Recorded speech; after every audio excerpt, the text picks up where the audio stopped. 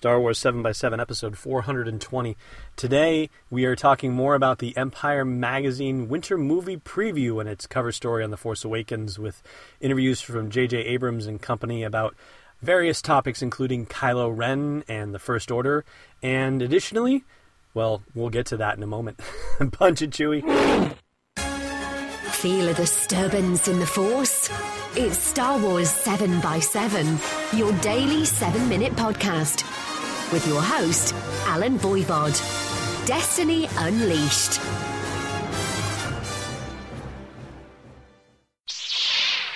Hey, Rebel Rouser.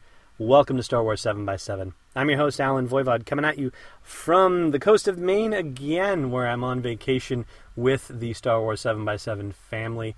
I am in Phippsburg, Maine, in the parking lot of the Albert F. Totman Public Library in beautiful Phippsburg, Maine, in our lovely roving soundproof studio, coming at you again here because you need the podcast every day, 7 minutes a day, 7 days a week, and I'm here to deliver it for you. So let's get on with it, shall we? The first thing I'm going to tell you about is something I'm not going to tell you about.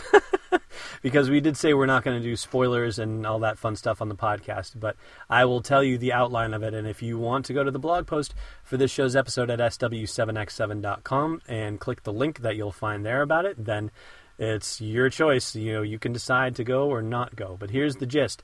There's been a casting call put out for Star Wars Episode 8. And this is a little bit different from the one that we hinted at previously in a podcast earlier this week.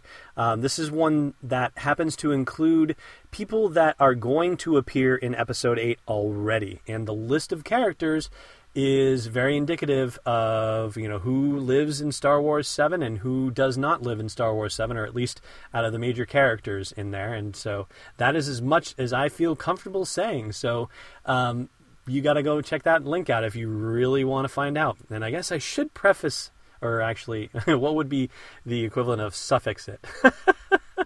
Amend it by saying that I guess it's possible that the information that's included in this may not be entirely accurate. This could be, you know, a red herring kind of situation as well, and maybe they're just listing folks just to, you know, to do what they need to do to remind people what this movie is about.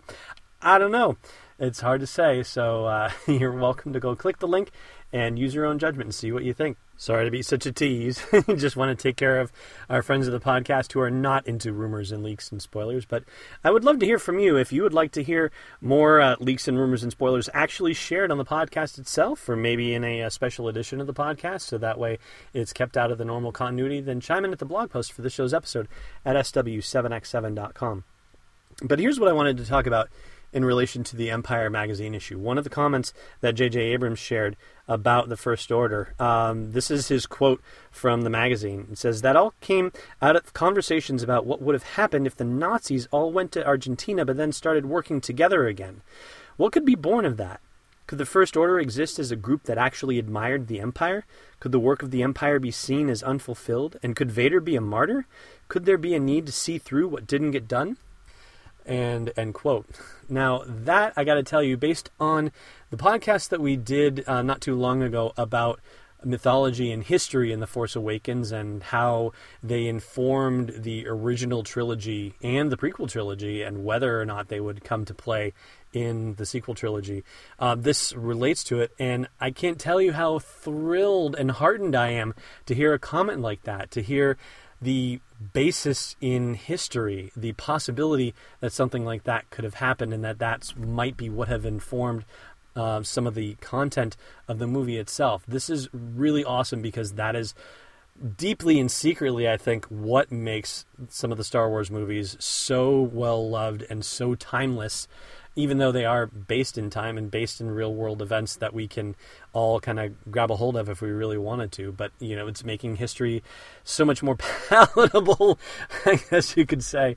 But the idea that it is rooted in some sort of historical idea is really encouraging to me. I think that's wonderful. And here's another thing that's come out from the magazine, particularly about Kylo Ren and Supreme Leader Snoke, who we've heard very little about so far. J.J. Abrams says that Kylo Ren is not a Sith, not a Sith, as it turns out, but that he does work under Supreme Leader Snoke, who is a powerful figure on the dark side of the Force, quote-unquote. So we pretty much all suspected that, I think, about Snoke, but now we've had it officially confirmed.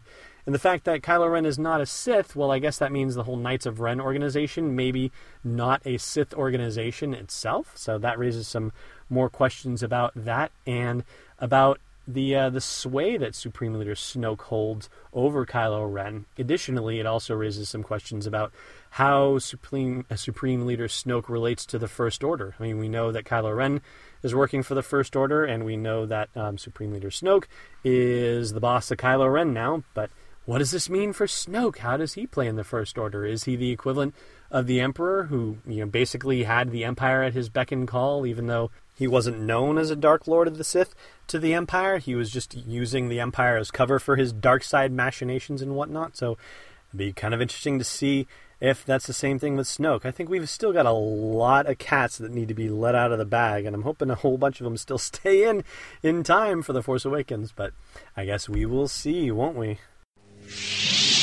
Hey, Rebel Rousers. Do you have a dock that you drop your phone into to play podcasts or stream music? I do, and it was supposed to make my life more convenient, but I have to walk over to it every few minutes for phone calls or text messages, or to clear out notifications announcing that my troops were finished training in Star Wars Commander. But then we got the Coolstream Duo, a little device that plugs into the 30-pin adapter on our music player and connects to my phone via Bluetooth. Check it out at CoolstreamDuo.com. All right, let's get your trivia question warm-up before tomorrow's weekly trivia lightning challenge. I find your lack of faith disturbing. Last time we asked you what duo investigated the appearance of an Imperial probe droid on Hoth, and that was Han and Chewie. Today's question, what controls a Jedi's actions, but also obeys his or her commands? Thanks for listening to another episode of Star Wars 7x7. And hey, before you pick up another pathetic life form, check out SW7x7.com for show notes, links, photos, videos, and more. And if you like what you've been hearing, support the podcast at patreon.com/SW7x7. It's not a pod race bet, it's Destiny Unleashed.